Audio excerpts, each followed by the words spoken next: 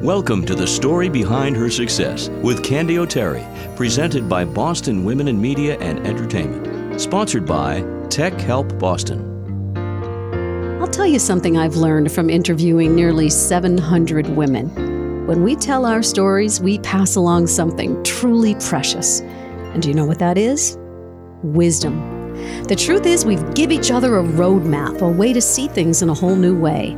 And before you know it, we are empowered to say, if she can do it, I can do it. Let me ask you a question. How old are you? Can you agree that 28 is young? When I think about 28, I think about the world being wide open to possibility. I think about new jobs, new careers, getting engaged, getting married, maybe even planning a family. Maybe it's the opposite, though. It could be you're living with your best friends, you're going out for last call, you're making lots of mistakes, but you're learning from them. Maybe it's about experiencing life day by day because you can, and you're 28. Not so for this young woman. 28 was the year she learned she had breast cancer. Welcome to the show, Alyssa Nelson-Kamalu. Welcome. Thank you, Candy. I am so happy to see you again. We met a few months ago, and I thought your story was so extraordinary that I wanted to be able to tell it on the story behind her success. Take us back to that moment that you discovered a lump in your breast. That was October of 2017. I believe it was Columbus Day weekend. I usually did every month a quick check of my breasts while I was in the shower. This time it was a little bit different. I found a very hard mass, and that brought me pause. You knew something was wrong. Definitely. But you waited, even though that little voice inside your head said, that's not right. Mm-hmm. Why? I waited because I just knew what it was. I had a feeling that this is definitely cancer, and I didn't want to face the reality of it. There's a history of breast cancer as well in your family, and I'm guessing that that's why you're always so diligent about doing your monthly breast check. Absolutely. Were you tested for the BRCA gene? I was, and it came back negative. You finally do go to the doctor. Mm-hmm. Tell me about that day. I went to the doctor in November, and by that time, I had already found a second mass in the same breast. My PCP immediately ordered a ultrasound. The very next day, I went. They did the ultrasound, and I could tell that the radiologist was very nervous because they called in the chief radiologist, and she immediately told them to clear her schedule and have me come in the next day for a biopsy. Ooh, what was the first thing that went through your head when you heard those words, you have breast cancer? I was just in shock. I was driving, first of all, when I found out. So I was just in utter shock. I probably should have been in a car accident because I was just distraught. Tears were just all over. Tell us about your stage when they discovered it and then your course of treatment. I was stage 2B.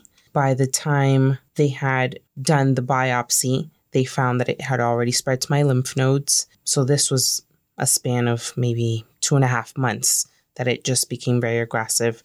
Once I met with the oncology team, they told me we have to do a mastectomy as soon as possible because you have a very aggressive cancer and it's spreading very quickly. So we need to get it out. So I had my mastectomy in January of this year. And after that, I started chemo February 9th, I believe it was.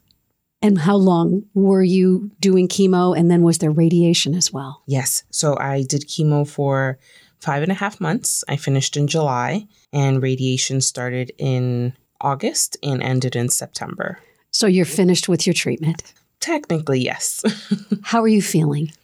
I feel like an old lady, honestly. I think chemo does save your life, but it does have some lasting effects in that my joints hurt. I have nerve damage in my feet. I struggle to exercise because I can't be on my feet for that long. So it's just, I feel like I'm in an 80-year-old woman's body, honestly. You're a wife and a new mom. I am. Talk about your family. So I married my college sweetheart in 2014. We had a baby girl in 2016. So she was just a tiny little thing when you got this diagnosis. She was. You know, they say that when we hear these words, we think more about the people we love than we do about ourselves. That's absolutely true. The first thing I thought was, if I'm not alive, my daughter's not going to have a mom to raise her. You are a career woman as well, a victim advocate for the state of Massachusetts. Describe your job to us. On a daily basis, I provide resources to survivors of crime. So that includes sexual assault, domestic violence, child abuse, and homicide survivors. Kind of a crazy question, but I bet I'm going to hear a pretty interesting answer. Are you better at your job because of all that you've been through? I think I was pretty good before. She says with confidence. But I do think I have a lot more patience and love when I'm talking to victims, because I understand that everyone's going through something, and it's not just the crime that they've experienced, but they probably have health issues, family issues, and all of that. It's important to make sure that you are kind and you listen and you are just compassionate, because people need a little bit of compassion in their lives. You had just started your job when you were diagnosed. What was the reaction of your coworkers? Mostly shock, because they were like, how is that possible? You're so young. And that's all I've heard since I've told people that I had cancer.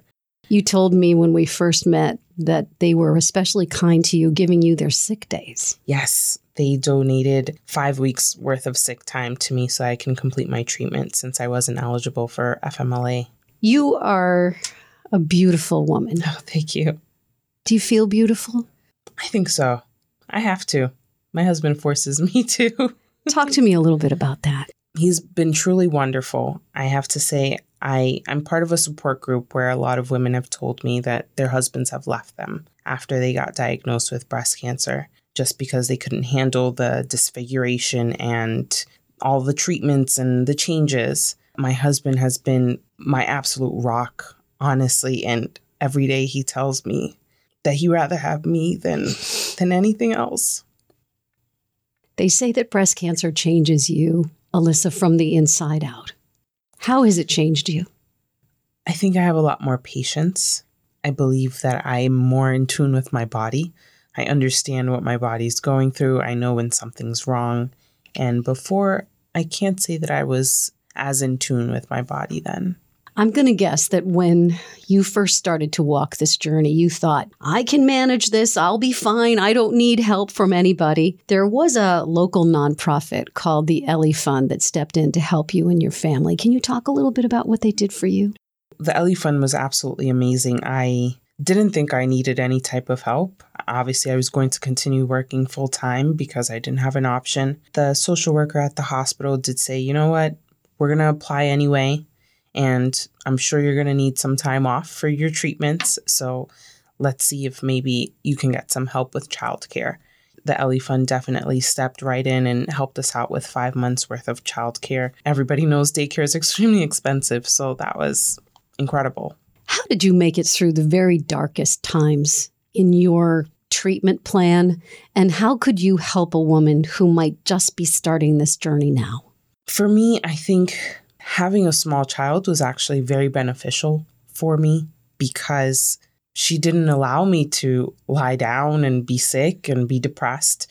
If she needed me, I had to get up. I had to be mom. So I sort of put what I was feeling and experiencing on the back burner so that I can still continue being a good mom. So I say to anybody else that's young with children, use them as your motivation to keep going. What role has your faith played in your healing process, in your day-to-day life? So I was raised Catholic, and I still practice very much so. I think that it makes me question what my purpose is and what was the purpose of this diagnosis. And I'm still not sure, but I know that at some point God is going to bring that to me. I just have to keep following the path He's created. How did you change when you became a mom? Because it was such a struggle for us to have a baby, we had to do IVF in order to have our daughter. It was absolutely life-changing to finally have this child in front of us after so many miscarriages. I don't know. I was filled with a love that I've never known before. There's an expression that the Irish have, and I always get it wrong, and I'm sorry. Someone from Ireland will probably send us an email and fix me. But it has something to do with when you have a child, it's like your heart is walking around outside your body. Something like that, right? I would agree with that. Absolutely. You completed your treatment in September, that last chemo treatment. What was that day like for you? It was great. I had baked a cake the night before. And I said to myself, as soon as I come back, we're going to have cake and we're going to celebrate. I didn't drink because I stopped doing that, but I did have cake. No wine for you, though. No wine. Make a cake. I'm going to eat the whole thing and that I deserve it. Exactly. How old is your daughter now? She's 2.5. She won't remember this. No. Someday, will you tell her? Please support our sponsors. They make this show possible. These days, more and more people are working from home. When your computer breaks down, you lose business. This is Dave Elmasian, president of TechHelpBoston.com. Our tech experts will come to your home or office to fix your computer. Same day, next day, and weekends too. More than 30,000 families and businesses have trusted us since 2000. You can trust Tech Help Boston to keep your computer and systems running right. Call 781-484-1265 or visit TechHelpBoston.com. That's TechHelpBoston.com. Yes. What will you say? I think it's important for her to know so that way she's aware of how to take care of her body and make sure she's aware of what's going on in her body. I will tell her that when she was very young, I was diagnosed with breast cancer. It was a shock to everybody, but just like I fought through it, if God forbid she ever does have to deal with it, I will be there to support her. And I know that she can fight through it as well. Let's imagine that there is a young woman somewhere out there in this great big world listening to this interview, and she is young just like you and has just been diagnosed with breast cancer. What do you say to her? What do you wish you knew when you first got started on this journey? I'd say cry as much as you can because you need to release all of that and then pull yourself together. Find your team that's going to help you get through this and give you the proper treatment. Get second opinions, ask lots of questions, record your appointments if you need to, because you will forget what they've told you. Push back if you're not comfortable with what they've suggested, because it is your body and your diagnosis. We have some questions that we ask everybody who sits where you are today. When an obstacle is in your path, Alyssa, how do you get around it? I usually just push through. You have to just push through it, deal with all the bad stuff. Do you think that adversity is a teacher? It absolutely is. It helps build character.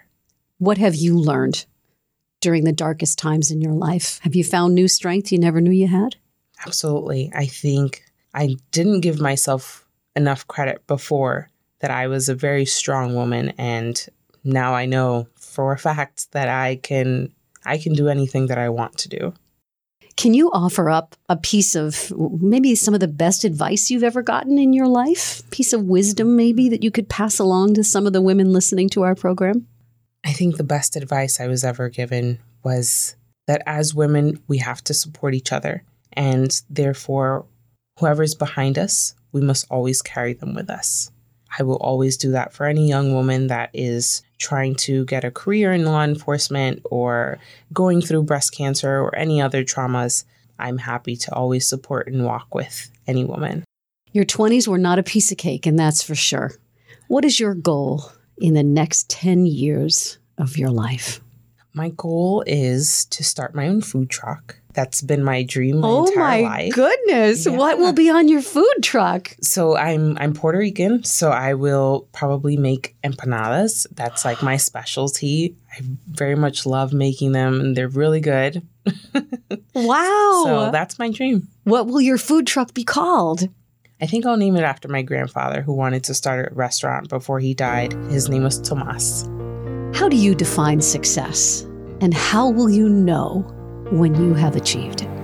I think success is anything that fulfills you and makes you happy. And I think at this point, I feel fulfilled and I'm happy, and therefore I am successful. I want to say thank you so much for sharing your story today. Good luck with the food truck. Thank you. Hey, maybe we'll have you come back on the show when you're a famous food truck entrepreneur. I can't wait. Thank you so much, Alyssa Nelson-Kamalu, and best of luck and best of health to you. Thank you, Candy. Thanks for listening to The Story Behind Her Success with Candy O'Terry. This is a series with one goal in mind: to shine the spotlight on women doing great things with their lives. We hope these weekly stories will motivate and inspire you.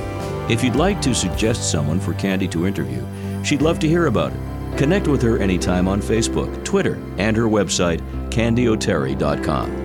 That's CANDYOTERRY.com. You'll find all of these links in the show notes. What's your story?